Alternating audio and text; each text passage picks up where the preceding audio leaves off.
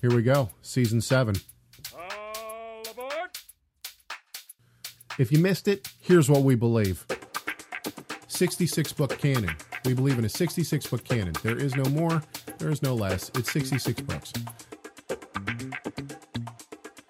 That Yeshua, who is preached by the apostles in the Gospels and in the epistles, is the only means of salvation, as we would call him, Yeshua means. In other words, justification is by faith alone and not by works that any man should boast. Faith working through love. We are unashamedly Trinitarian. We're also unashamedly believe in the doctrines of grace, what is commonly referred to as Calvinistic. The new covenant is not time-bound. That is to say that the horizon of the faith of our father Abraham is no different. Right. It is not shy of the horizon of our hope and our faith. In other words, that salvation was the same for Abraham as it is for us. Right.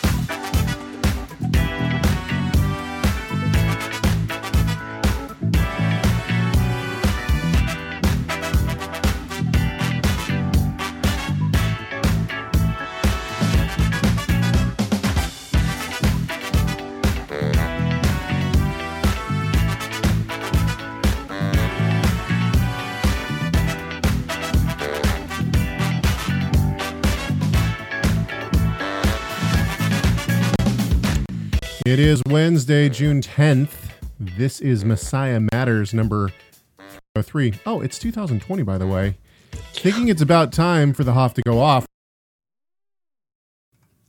Dear friends, we are God's children now, and what we will be has not yet been revealed.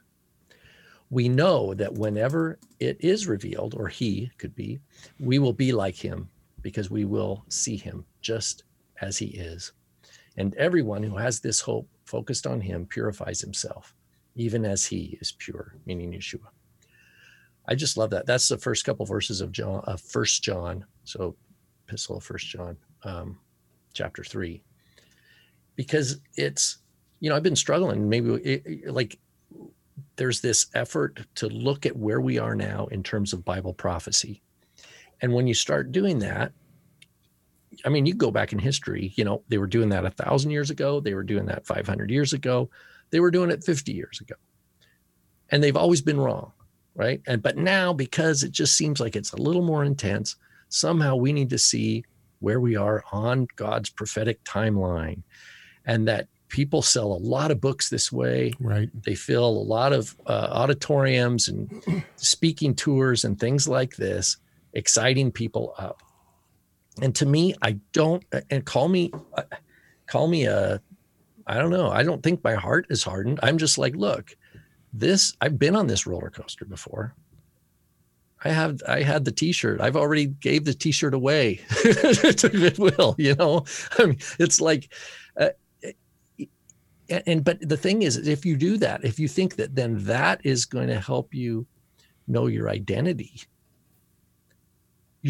I think you're missing out on where God has put you right now with your family, your friends, your local community, serving him, and just saying, you know what?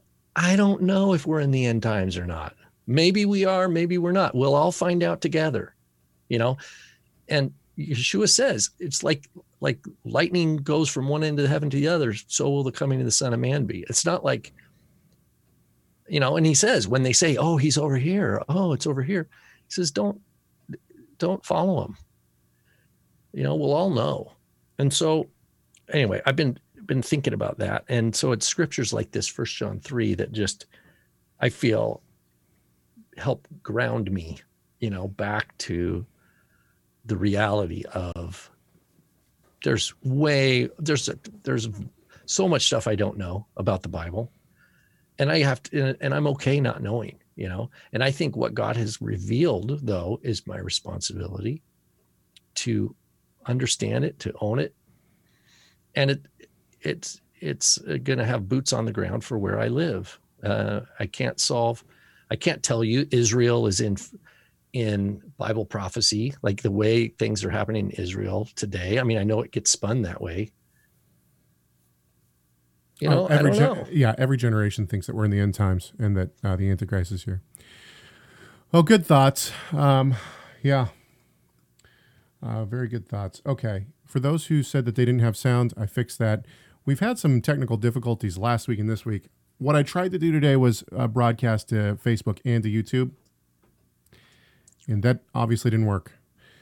So I quit streaming to Facebook, and now we're just streaming to YouTube. And I think that all of our sound issues and everything have been worked out because I made that change. All right, well, we're going to have an interesting day today. There's a lot of, there might be some anxiety about what we're going to talk about simply because it's such a charged, it is a charged subject, isn't it? Let's jump in. Actually, before we do that, let's have some lighter notes before we jump in. We'll start with two minor conversations and we'll jump into some bigger ones. First of all, before we get started, don't forget to be a part of the conversation. 253-465-3205. It's 253-465-3205. And you can send us an email, chag@TorahResource.com, chag@TorahResource.com. Also, this show is brought to you by Torah Resource. Go to Torah Resource for all sorts of free stuff, as well as you can purchase stuff there as well. And I rarely say this on our shows, but if you haven't already, please subscribe to our YouTube channel, like this video, turn on notifications so you never miss one of our videos. Smash that subscribe button, as all the kids say these days. Okay, let's do it. We got a couple of interesting conversations. Rob has not heard this one. And this is one that has been going on between me and somebody else online. So this person says, basically the intro to this, and I'm not reading this is from my memory. They basically said, I don't understand. Can we all agree that et is a thing within the Bible? And I said, yeah, of course, it's a sign of a direct object among other things. But, and then I tried to describe what the et philosophy or theology is, that they take it to mean Alpha and Omega. In Revelation, when Yeshua says, I am the Alpha and the Omega, they say, it's Aleph and Tav. And therefore, every time you see et, the untranslatable sign of the direct object, it actually you should supply Yeshua there. There's a concept of Yeshua there. And I then brought up Genesis 1:1. There's two signs of direct objects within Genesis 1:1. And I showed where they were within the English translation and put in brackets Yeshua, blah, blah, blah. And to just kind of show the mentality of some of the people who hold to such theology. This person wrote back and said, I believe totally in, at the very least, the significance of its use in Genesis 1:1. How in the world, all capital world, am I supposed to believe that the first and last chapter of all that is God-breathed has a correlation like that by coincidence? Okay, first of all, that's assuming that that the et is something that it's not. That's number one.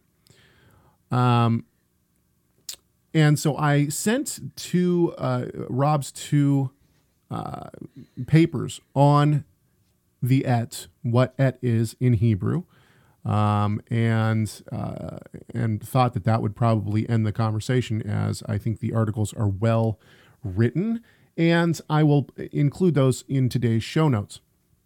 This was the response.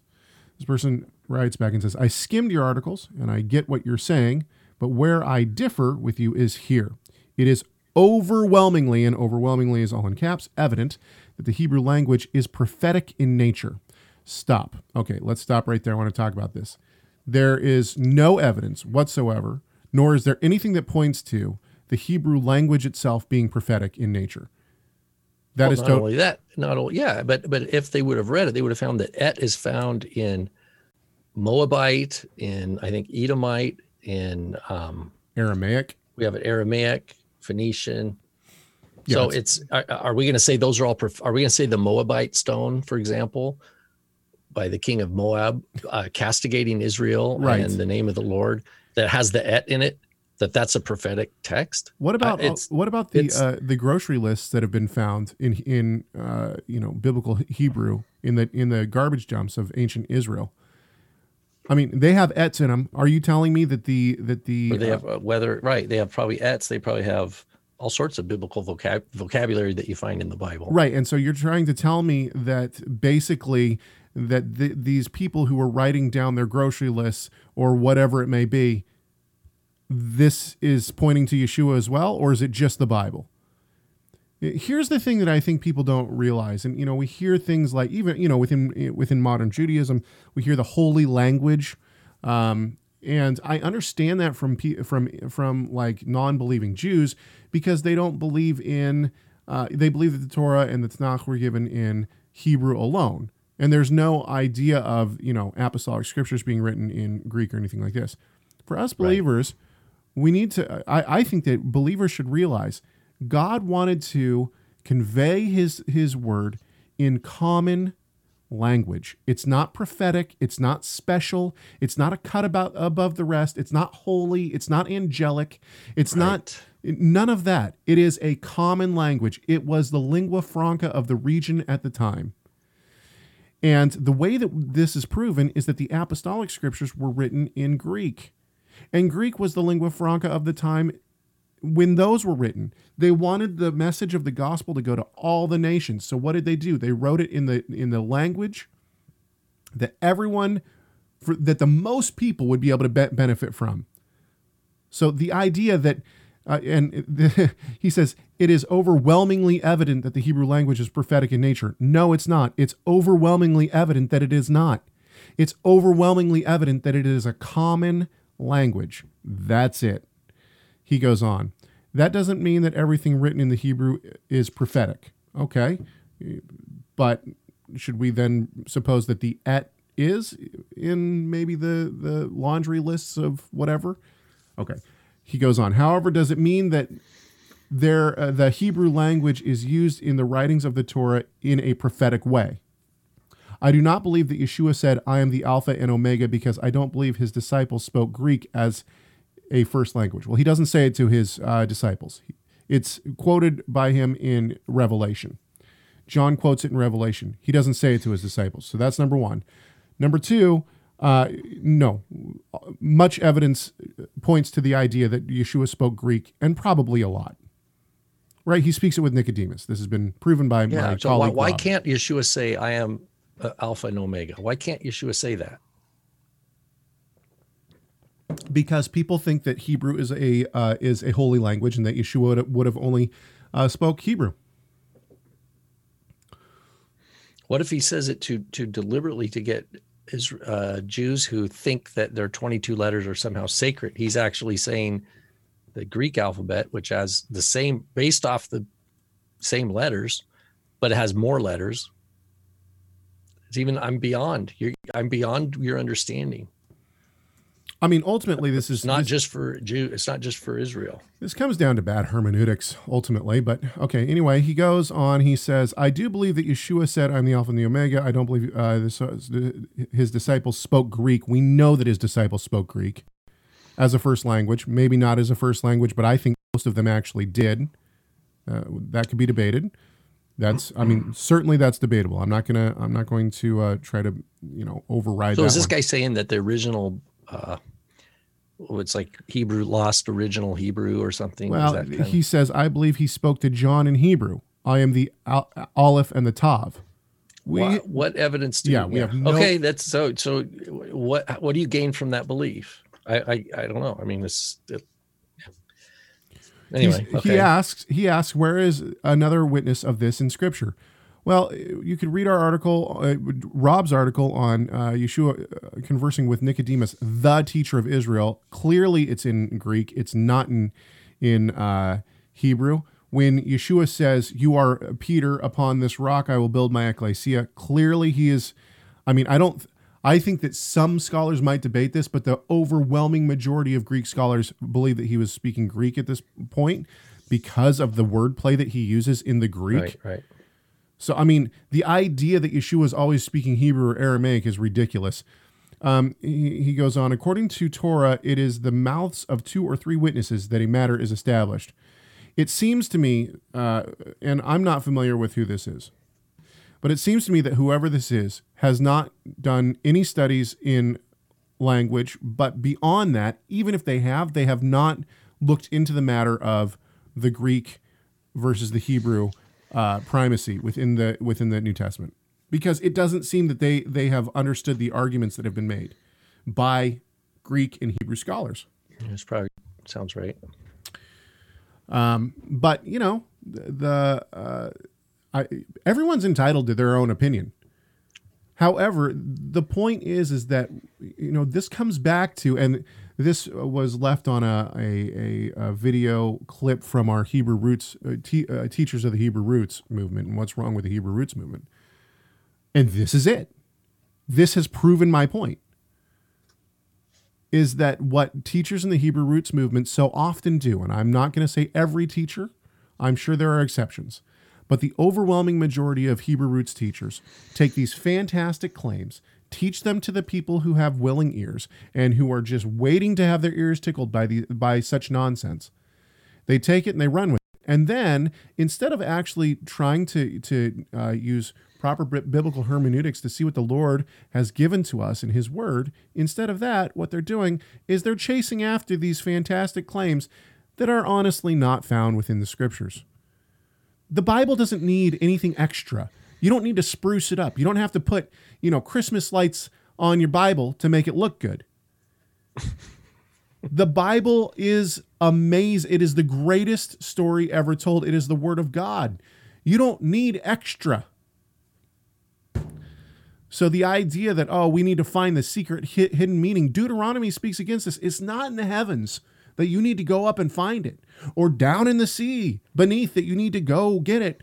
Rather, it is in your mouth and in your heart.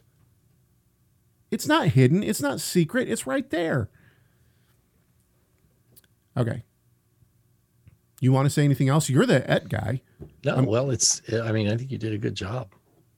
The et here's the problem with this is, if we're going to call Hebrew a holy language, and then we're going to take words like shalom or the et or ben, this word for son, and we're going to attribute all sorts of meaning to them, what happens when we find the same exact words in non-Israelite ancient inscriptions using the same exact alphabet? Are we saying, this is no longer the et in this Moabite stone, for example, in the ancient Moabite inscriptions, it doesn't point to Yeshua. You know what I'm because culturally, the argument here from these people, I can almost guarantee, is going to be, well, this book is God breathed, so there's the secrets of the true, all these secrets are God ordained and woven together by God, where they're not in the other inscriptions. Well, this was a big debate in the early rabbinic era. The two second century rabbis, Rabbi Ishmael and Rabbi Akiva, they separated. Akiva says, no, the Torah it says, Dibra Torah b'lashon Adam. The Torah speaks in the language of men. But Akiva said, no, every letter has all sorts of halakha that can be developed, whether by the spelling of a word or by a lacking letter, or all these kind of things have cosmological, implications. And it's Akiva's view that kind of won out. Rabbi Ishmael's view kind of just went to the wayside, because people didn't want to just read it in plain language. They wanted to, come up with all sorts of meanings. And so the question is, how does this affect the history of the interpretation of the Bible? That's not, Yeshua, when Yeshua quotes the scriptures, they quote it as units of sentences, phrases and sentences and larger passages of sentences that have meaning only as sentences and passages, not as an individual letter. The individual letter is not the issue. Nowhere does Yeshua say, he quotes a scripture and says, and this word is spelled with a yod rather than a vav, or something like that. Right. Therefore, 10 versus 6, No, that's later, Rabbi Akiva, and then later into the Jewish Kabbalistic tradition, where you have gematria and things like that gaining a lot of significance. They taught the basic plain meaning of the Scripture with with an emphasis on the prophetic, covenantal Yes. orientation. That God's doing something in history. That that God is true. Every man is a liar. Call to repentance. Return to the faith of Abraham, or otherwise you're going to be lopped off and thrown into the fire. I mean, it's very much in that line. Well, I mean, and we have to, coming back to just original language, why did God choose Abraham? Why did he choose shepherds? He could have chosen. Yeah. Back to, I think 1 Corinthians, we might get into 1 Corinthians 1. He says, I chose the foolish things of the world. Yeah, he could. I chose the simple things, right?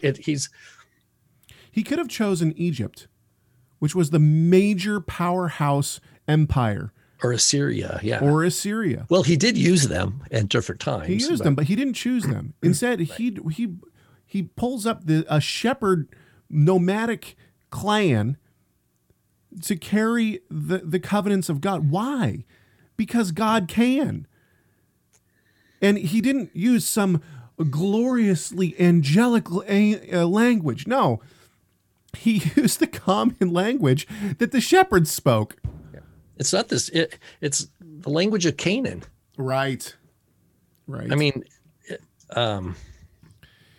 anyway, I mean, and this person kept saying things like, well, I want you to keep an open mind about the Aleph Tav, and please go into it with an open mind. And it's reminded me so much, and I know it's different, but it reminded me so much of Mormonism.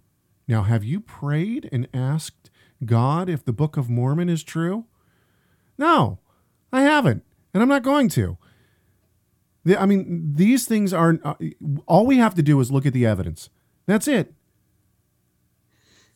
Do you think that the tribes that the gospel first went to, the indigenous tribes of wherever, do you think that those people said, oh, now we got this book, now let's start figuring out all the different codes so that we can know the true meaning?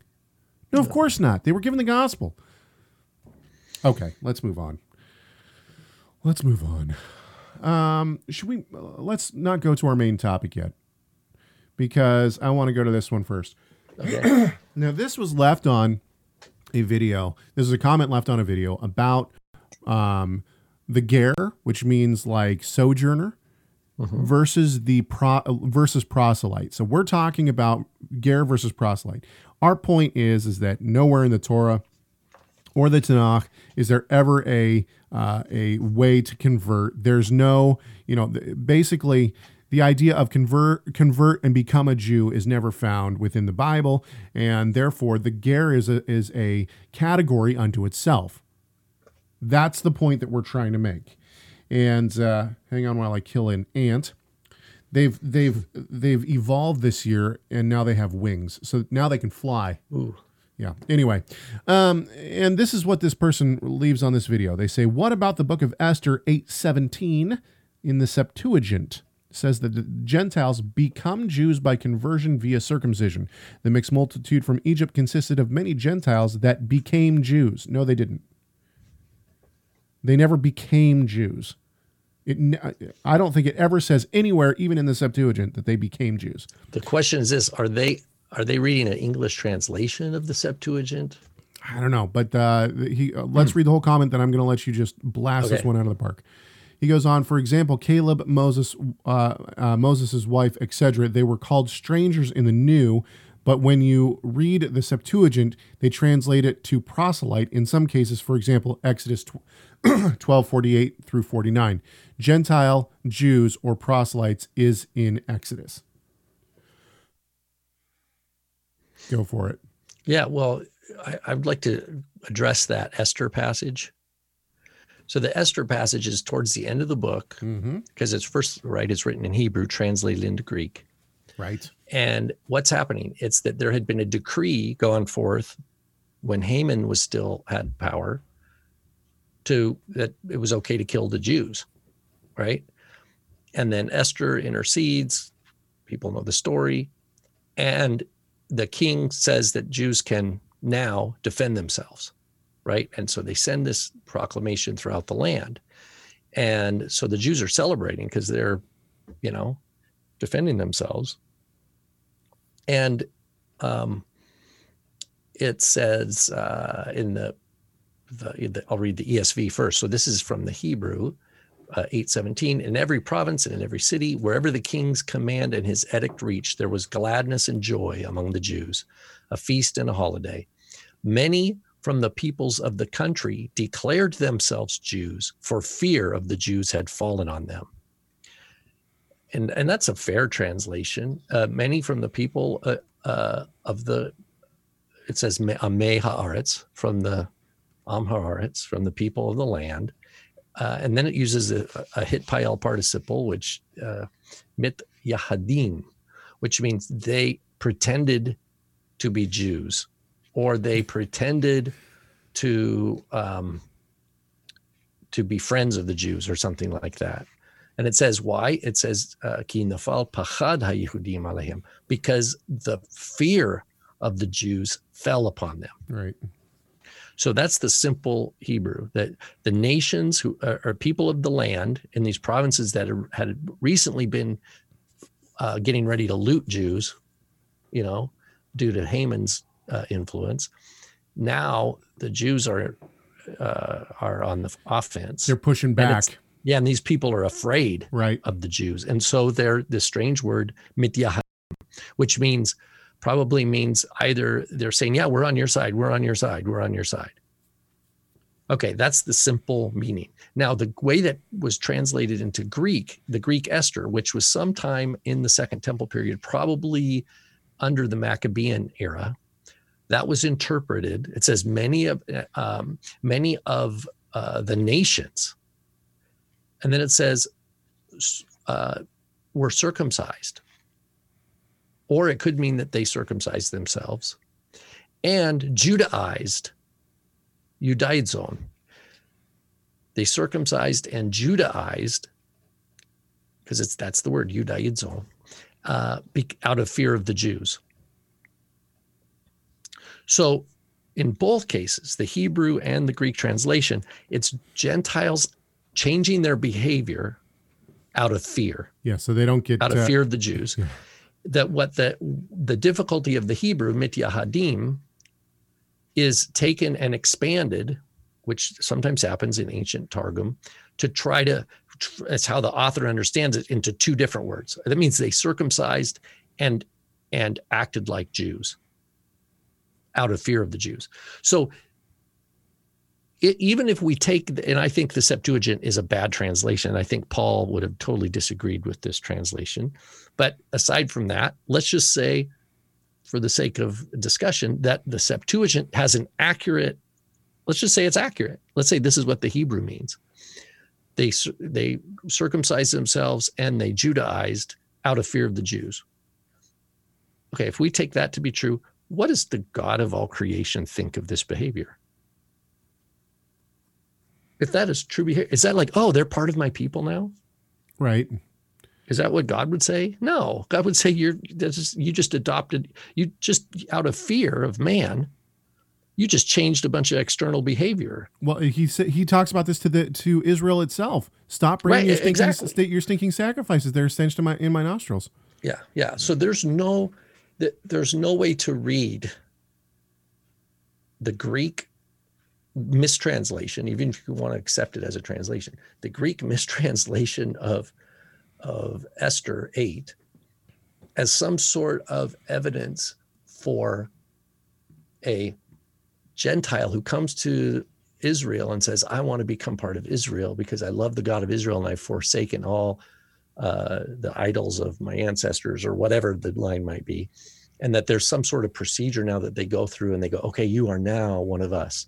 This is not evidence for this. All Esther 8 is evidence for non-Jews out of fear, because they don't want to get killed, right? Changing their external behavior to try to avoid getting killed. That's all that's happening.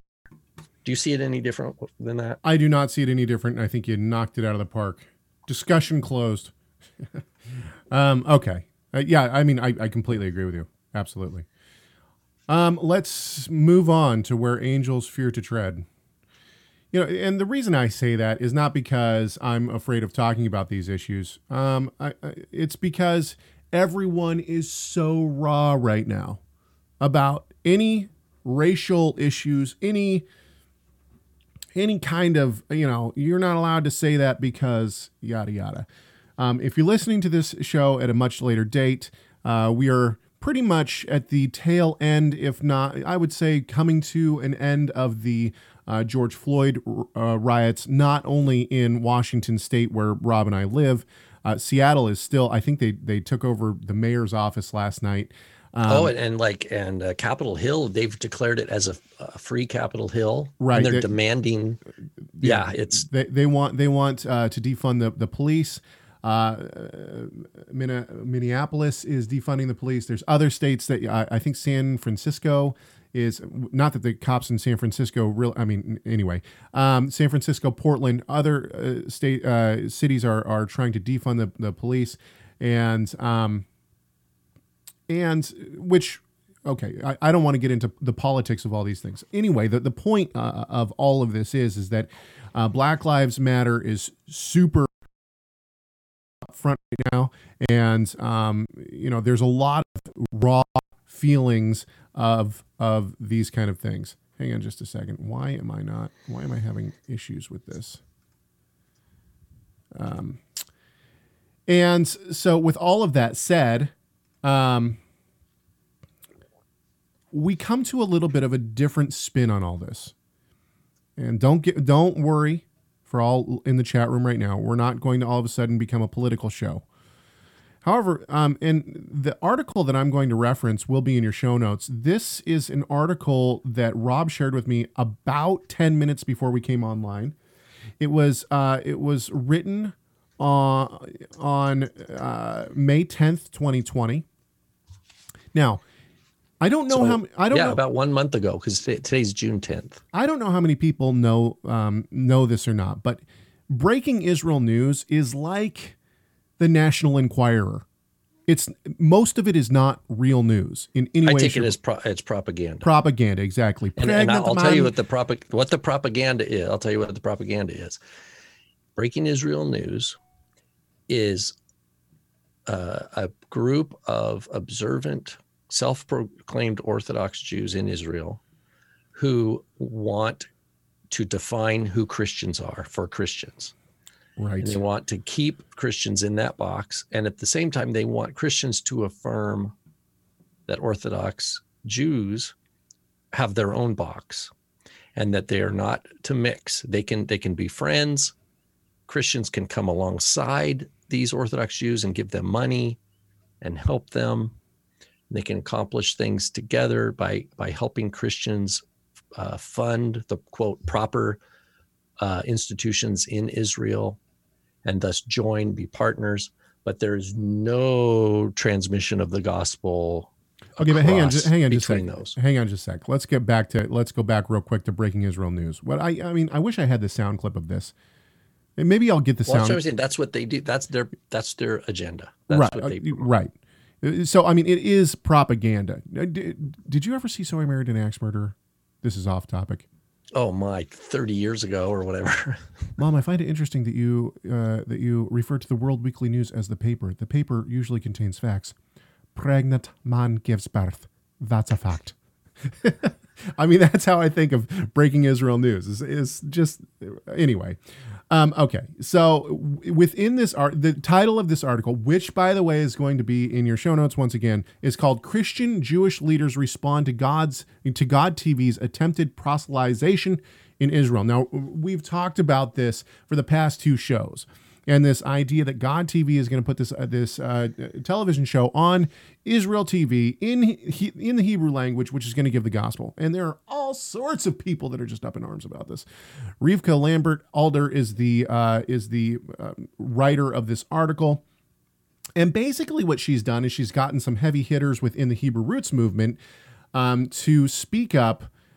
Hebrew Roots / what has been self-proclaimed Christian Zionists, to talk about how and at the end it's Jewish, so it flips. The last is Jewish leaders at the bottom of the page, so it has both. Oh yeah. Okay, and then Jewish leaders at the bottom. Okay, so so for instance, the first person quoted, Mark Biltz, Mark Biltz says, should we read some of this? Sure. Okay, he says, I'm a firm believer in the Bible and in the God of Israel. As revealed in the scriptures, it was the Jewish people that Hashem gave all the covenants. Okay, we're on solid ground here. Christianity is full of replacement theology, replacing the biblical feasts, so on and so forth. Okay. I can see how strong Jews who are strongly Zionist as well would be very upset by a TV station supported by Christian Zionists in order to proselytize the Jewish people who are less knowledgeable or less religious, and how they would feel betrayed. In every alliance, there are always boundaries or red lines that have to be drawn, and the depth of the relationship is based on the value placed on not crossing those boundaries. For Christianity to build a bridge requires great humility and a deep spirit of repentance and acknowledgement of the harm done. So, okay, I want to focus on this for a second. For Christianity, let's read this again so everybody can get it in their minds. For Christianity, to build a bridge requires great humility and a deep spirit of repentance and acknowledgement of the harm done. Does Mr. Biltz, is he suggesting that we need to, certainly I think every believer should be able to say the atrocities done not only to the Jews but to others in the name of Christ throughout the Crusades, even the Holocaust, right? The Germans felt like they were doing God's work, but it's not just Christianity. Religion in general has massacred people. Even the Maccabees do forced circumcisions, right? So Judaism is not clean, doesn't have clean hands on this either. So we can all agree that the atrocities done to Jews and to other civilizations because of, pagans as well, because of Christianity, is horrible. But the question that I have is, am I responsible for that? I think the message of the gospel should we acknowledge that the Jews have been marginalized and put down and all sorts of things throughout history? Of course they have. Now, am I responsible for the Crusades, though? Am I responsible for the Holocaust? No, Christianity is not responsible for the Holocaust, and Christianity is not responsible for the Crusades. Or the Inquisition. One of these guys here, it's on the Jewish side towards the bottom, Rabbi Ari Abramowitz. He says countless Jews have been burned at the stake rather than accept missionizing for generations. And countless Jews have been burned at the stake rather than accept missionizing for generations. Tell that to my father. I think what we need a footnote here. Do you realize what accusation this is before the holy God, right? This is saying countless Jews, first of all, beyond number. We can't even count them all, burned at the stake. And so, okay, how do we know this is even true? They don't even cite one example rather than accept missionizing. And then not only that, it's happened for generations. So, call me totally ignorant. Sylvia, I want to answer your question in just a second. But who are these countless Jews for generations being burned at the stake because they're not accepting, they won't accept missionizing? I don't know what that is. You could say, I know for sure there were reformers that were burned at the stake by the Inquisition and, that were killed because they rejected, they said that the Catholic Church is not the true church. Okay. So listen to this last statement by Biltz, though. Listen to what he says, because it's on the exact same wavelength as what you're talking about. He says Christianity historically has blown up every bridge built over the last 2,000 years, and I hope that any bridge that is built between Christians and Jews will be built on baseless love. I don't know what that means, But his last statement. But the fact is no, I'm sorry. That is not true. It is not true that Christians have blown up every bridge. And the way that we know this is that many Jews have come, even Paul talks about a remnant.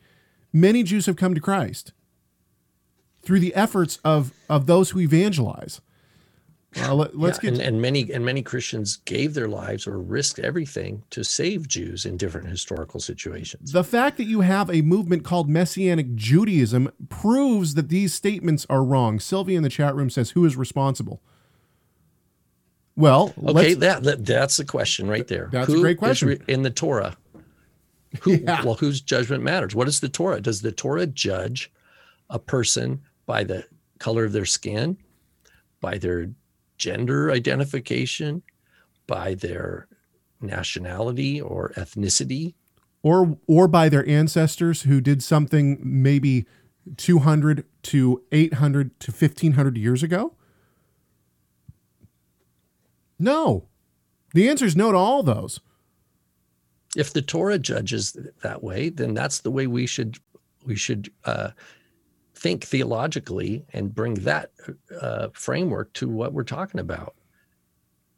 Look, but also, what does the Torah say about baseless accusations or spreading tales among people?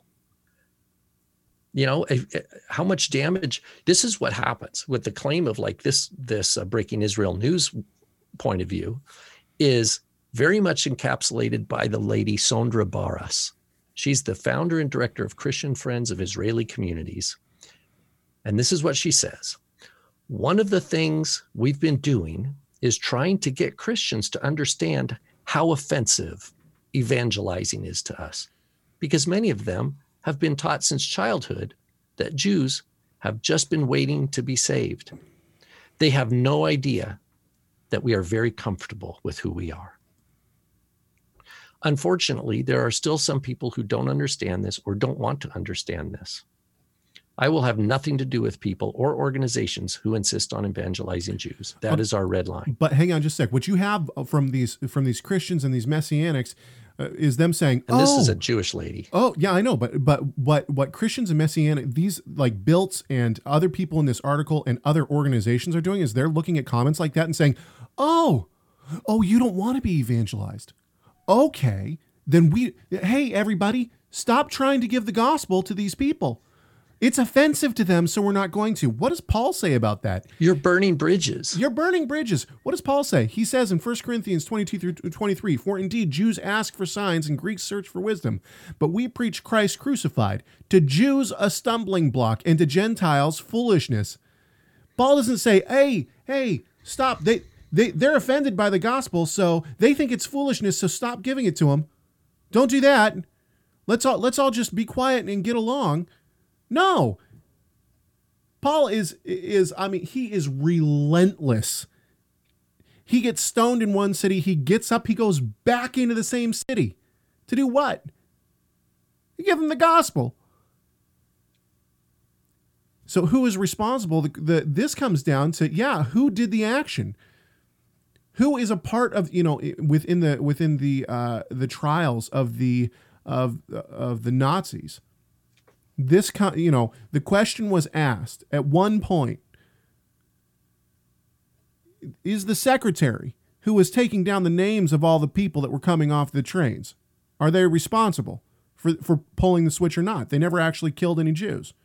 The answer they gave to them was, they were a part of the larger machine. They actually worked to help that machine run. But you know what? The great-great-grandson of the Nazi exterminator the Nazi who actually pulled the switch is the great-great-grandson who thinks that racism is horrible and can't believe what his great-grandfather did. Is he responsible for pulling the switch? Of course not. He's not held responsible. He doesn't need to get on his knees and beg forgiveness for something that he didn't do. Especially if he's upholding the Jews and trying to bring the truth to the Jews and or loving the Jews as best he can. He's not responsible for pulling the switch at Nuremberg. And this is exactly, we see this not only in these kind of statements in an article like this. But we see this also, I mean, honestly, this bleeds over into our political situation. The idea that, all white people are responsible for the slavery of the African Americans in America is simply, I'm sorry, it's just not true. Listen to this. This is what Tommy Waller says from Hayuvel in the same article. He says this. He says, honestly, I believe there should be a cable Christian channel in Israel with 24/7 programming where one Christian after another repents for all that has been done to the Jews over the last 2,000 years at the hands of the Christians. Yeah, that's just, it sounds to me like he's drunk the Kool-Aid. He's drunk the Kool-Aid of these rabbis here, the rabbis that are part of Breaking Israel News. That's the only way I can understand this. Sylvia says the great-grandson of the Nazi is proud of his family. No, that's not what I said. I saw a documentary of someone who was literally the great-grandson or the grandson of someone who of a Nazi in Germany. He went with the survivors' grandchildren back to the place where the atrocities happened. He was mortified. He couldn't believe that he came from someone who would do such things. The idea that a child is automatically going to, oh yeah, I'm proud of my family for the atrocities done. No, that's hatred. That's hatred that has to be taught and nurtured and cultivated and repeated. Yeah, exactly. So, I mean, the idea that all of a sudden, the Torah speaks about this. Well, let me ask this then. Let's just take that last one you quoted. It's the radio station 24/7, one Christian after another, saying they're sorry for stuff they didn't do personally. Yeah. Where does that end? Does that just go on forever? Who comes in that view? Are we waiting for these Orthodox rabbis, part of Breaking Israel News, to get together and say, okay, you are absolved? No. To me, they've created a new liturgy. They've created a new type of Yom Kippur liturgy where the Christians are reminded of all these sins, and the Christians have to repent. And the Jews that are reminding them of the sins are in the place of the priests who are in the position to forgive. But because there's no actual forgiveness ever given, what they're just told is more and more of you need to repent. And year by year, every Holocaust Memorial Day, you have Christians wailing and repenting, and you have no Jew there to forgive them, officially. And so the next year, guess what's going to happen? Same thing over and over and over again, for sins that they didn't even commit. So it's a new liturgy. It's a liturgy that reinforces a theological idol. It's an idol. It's meaning it's a false god. That's my opinion on that, is that to try to take some atrocity in world history and pin it on one person today is anti-Torah. Yeah, Mike. To take one person, you have to confess these sins. That you're like, what are you even talking about? Is that what God wants from me? Is that what repentance, that the gospel is about me repenting for sins I don't even know what they are?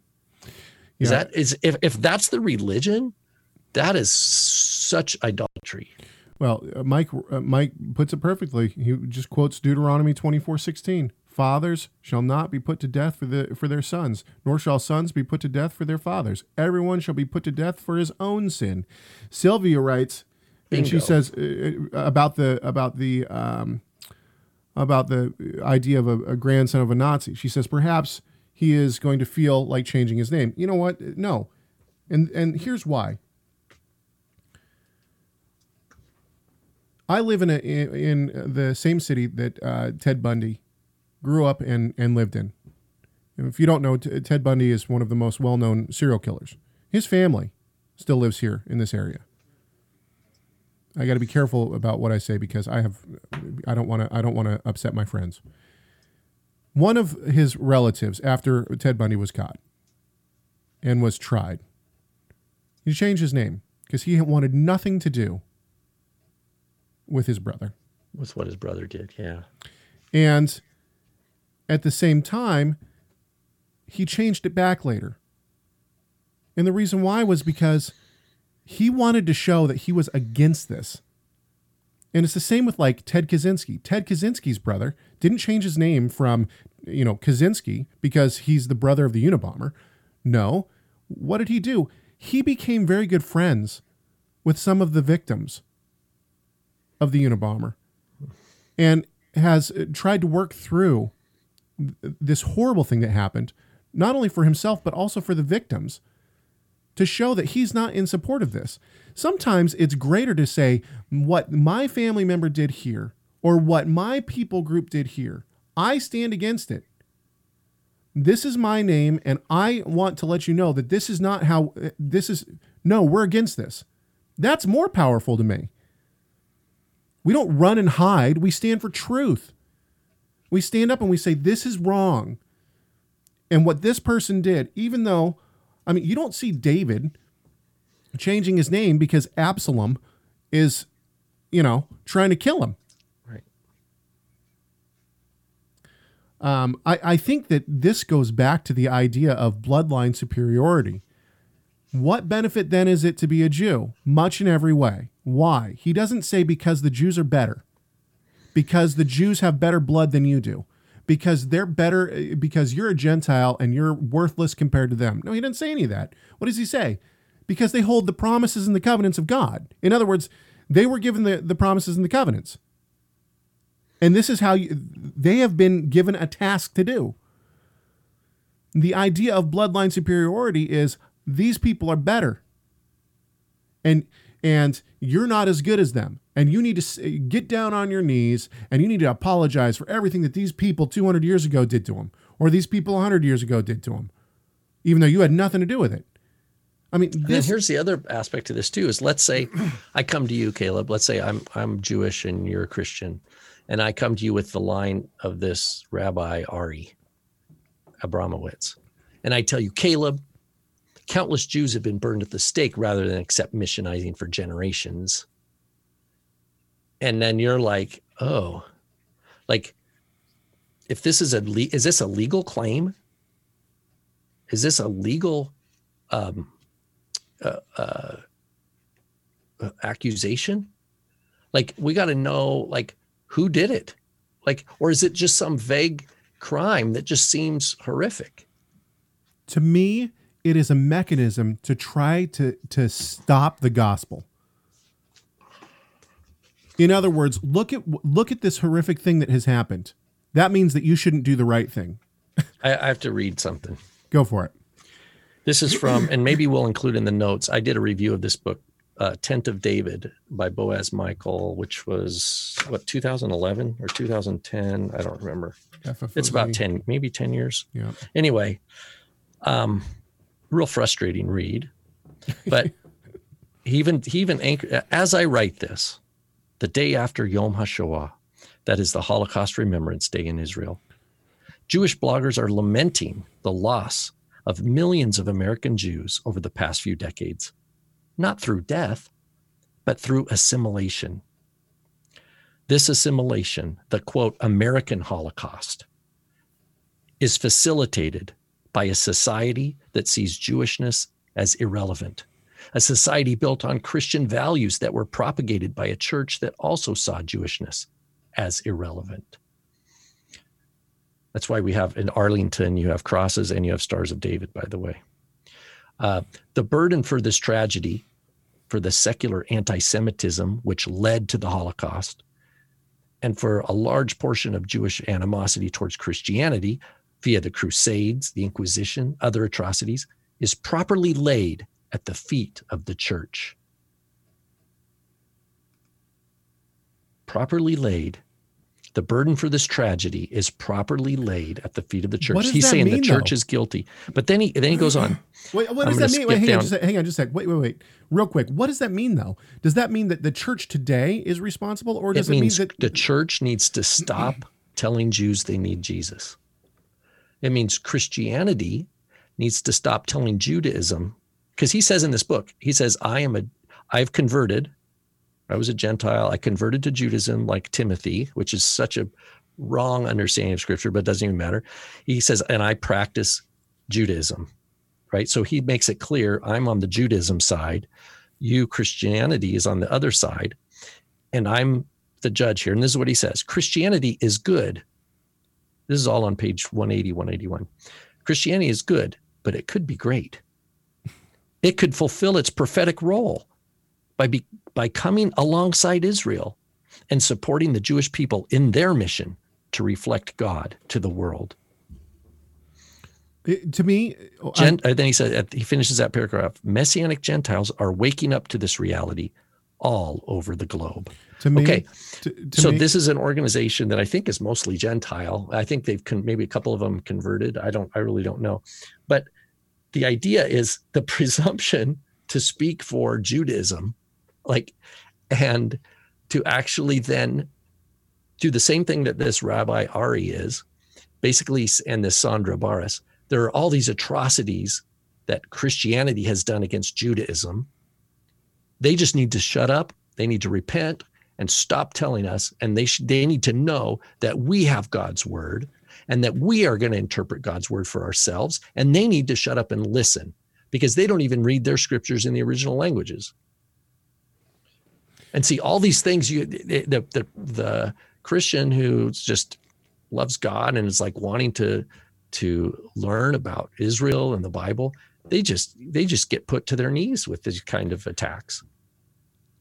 I said it last week and I'll say it again. It is anti-Semitic to think that we need to stop giving the gospel to Jews. What it says is that the Jews don't need salvation. What would Paul have said to that? What would Paul have said to that claim? The Bible says that people without Christ are going to be judged.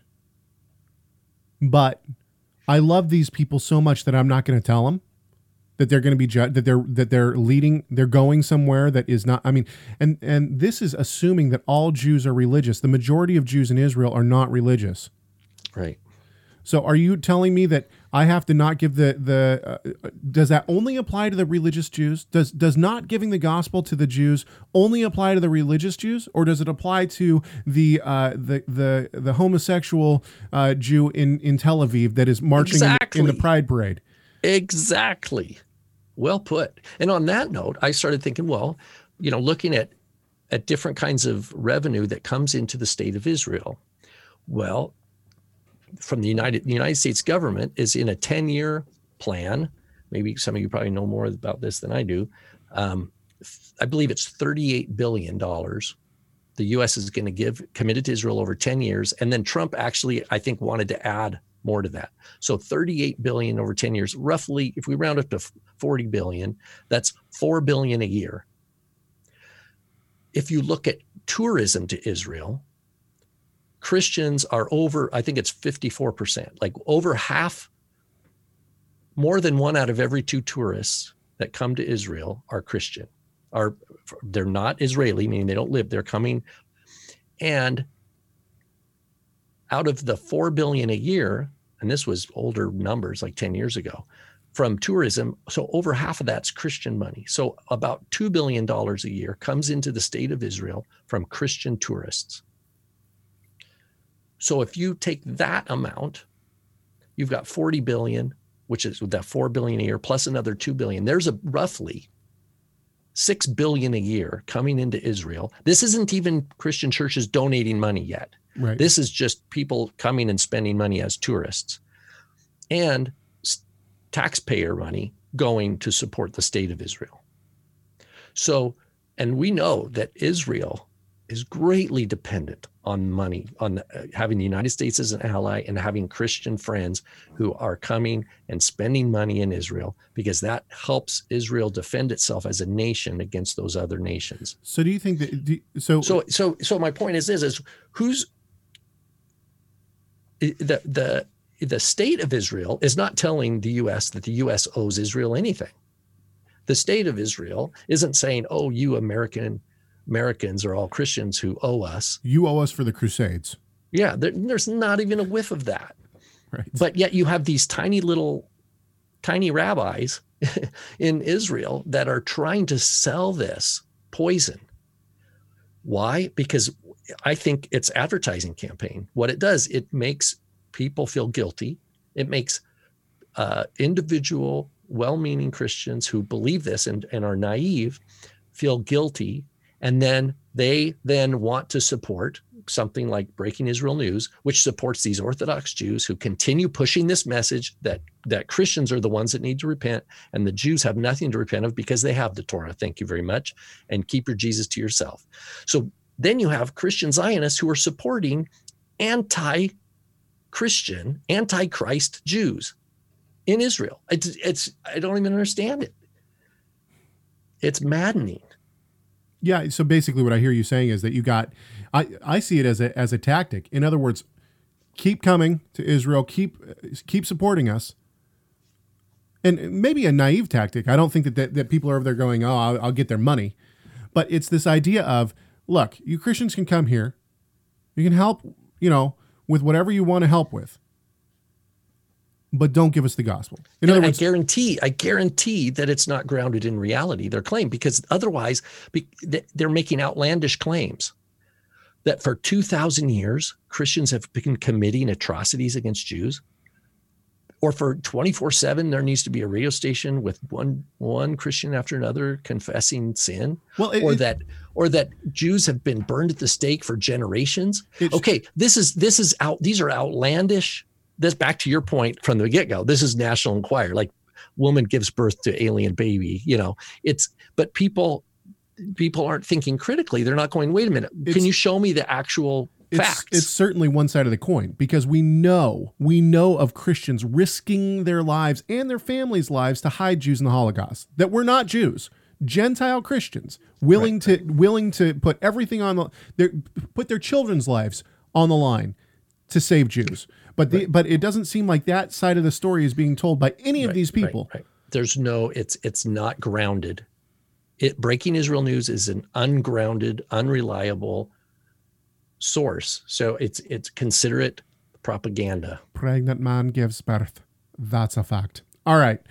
Yeah, I'm sure we will get all sorts of emails and comments on this one. Tell us why we're right, wrong, whatever you want. Give us a call, 253-465-3205. It's 253-465-3205. It is just an answering machine. You will not talk to any of us, so you can yell, scream, whisper, do whatever you want. You can also send us emails, chag@torahresource.com. It's chag@torahresource.com. I will try to find the clip that I've been talking about because I like it, and it would be a good one to have in our repertoire. In our sound bites. We will try to be now. I know that we've skipped a couple of weeks of Messiah Matters More, and I apologize to our supporters. We will probably try to record something on Monday for Messiah Matters More. If you want to be able to watch that, you can do so by going to torahresource.com. In the under the shop, go down to other materials and Messiah Matters support. You can support this show for as little as $5 a month. That's right. For less than the cost of a venti latte at Starbucks, you can support this show and have access to Messiah Matters More. We do appreciate very much all of our supporters. We hope that this conversation has glorified our great God and Savior. Why? Well, because Messiah matters.